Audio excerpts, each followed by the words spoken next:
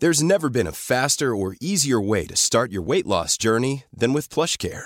PlushCare accepts most insurance plans and gives you online access to board-certified physicians who can prescribe FDA-approved weight loss medications like Wegovy and Zepbound for those who qualify.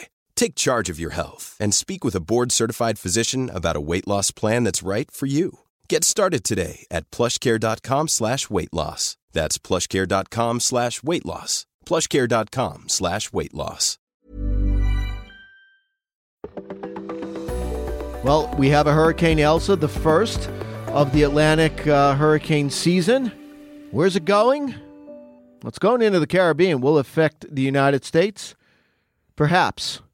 You're listening to Weather Insider for Friday, July 2nd. We're at episode 610. I'm meteorologist Bernie Rayno. Elsa becoming a hurricane early Friday morning. Now in the Caribbean.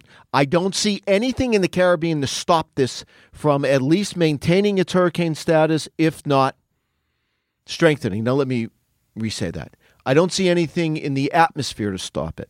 I don't see any dry air, and I don't see any wind shear. Those are the two things we look for. Now, what could stop Elsa is called land interaction, and in particular, the rugged island of Hispaniola.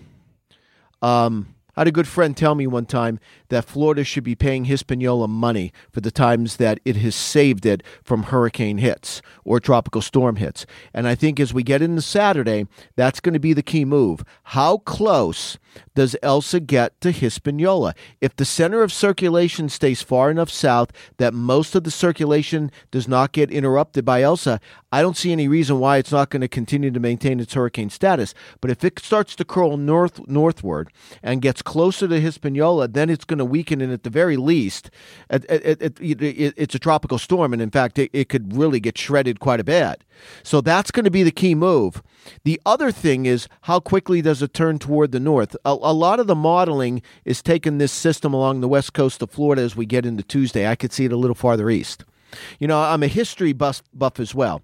When I forecast or try to understand the forecasting of where a hurricane's going to go, the first thing I look is, well, does history offer any perspective? And if you look at where Elsa formed, let's say as the starting point, I looked at Barbados. So Elsa went over Barbados. So what I did was I took that location of Barbados and I said, hey, give me all the historical storms and tracks near Barbados during the month of July. What did I come up with? Well, remember, records go back into the 1800s. I found 11 named storms. Of the 11 named storms, there were 4 hurricane hits. 3 along the East Coast, with 2 of them being hurricanes, and the other one, I think 1 hurricane and 2 tropical storms, and the other one in Texas. So 4 U.S. hits. So out of 11, you had 4. What's the percentage of that? 11, carry the 2, add the 1, 3. It's under 40%, so it's between 30 and 40%, so that's where you start with. Also, when you look at the historical tracks, there are 2 main tracks. One that goes into the Caribbean toward the Gulf of Mexico, and another one that curls into the Atlantic. Right now, we're taking a track in between, so we're taking a track that hasn't happened historically, so that's always a little bit of a concern. But we do believe there is a west-northwest track that's going to slow down because the upper level high that's steering it is going to start weakening this weekend.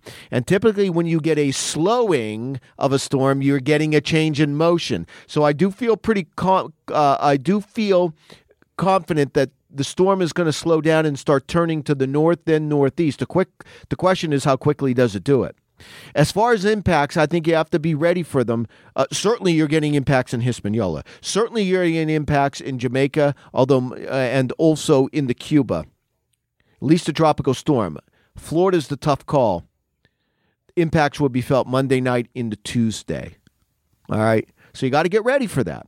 But the real key is going to be Saturday afternoon.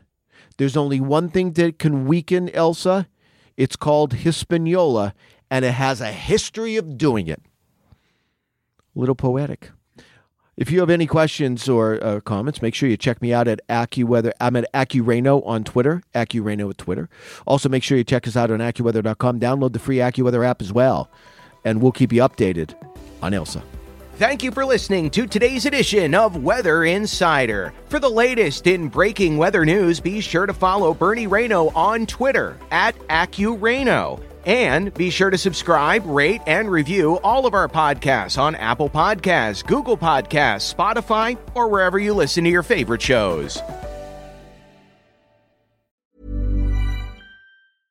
Imagine the softest sheets you've ever felt. Now imagine them getting even softer over time. That's what you'll feel with Boll & Branch's organic cotton sheets. In a recent customer survey, 96% replied that Boll & Branch sheets get softer with every wash. Start getting your best night's sleep in these sheets that get softer and softer for years to come. Try their sheets with a 30-night guarantee. Plus, get 15% off your first order at bollandbranch.com. Code BUTTERY. Exclusions apply. See site for details.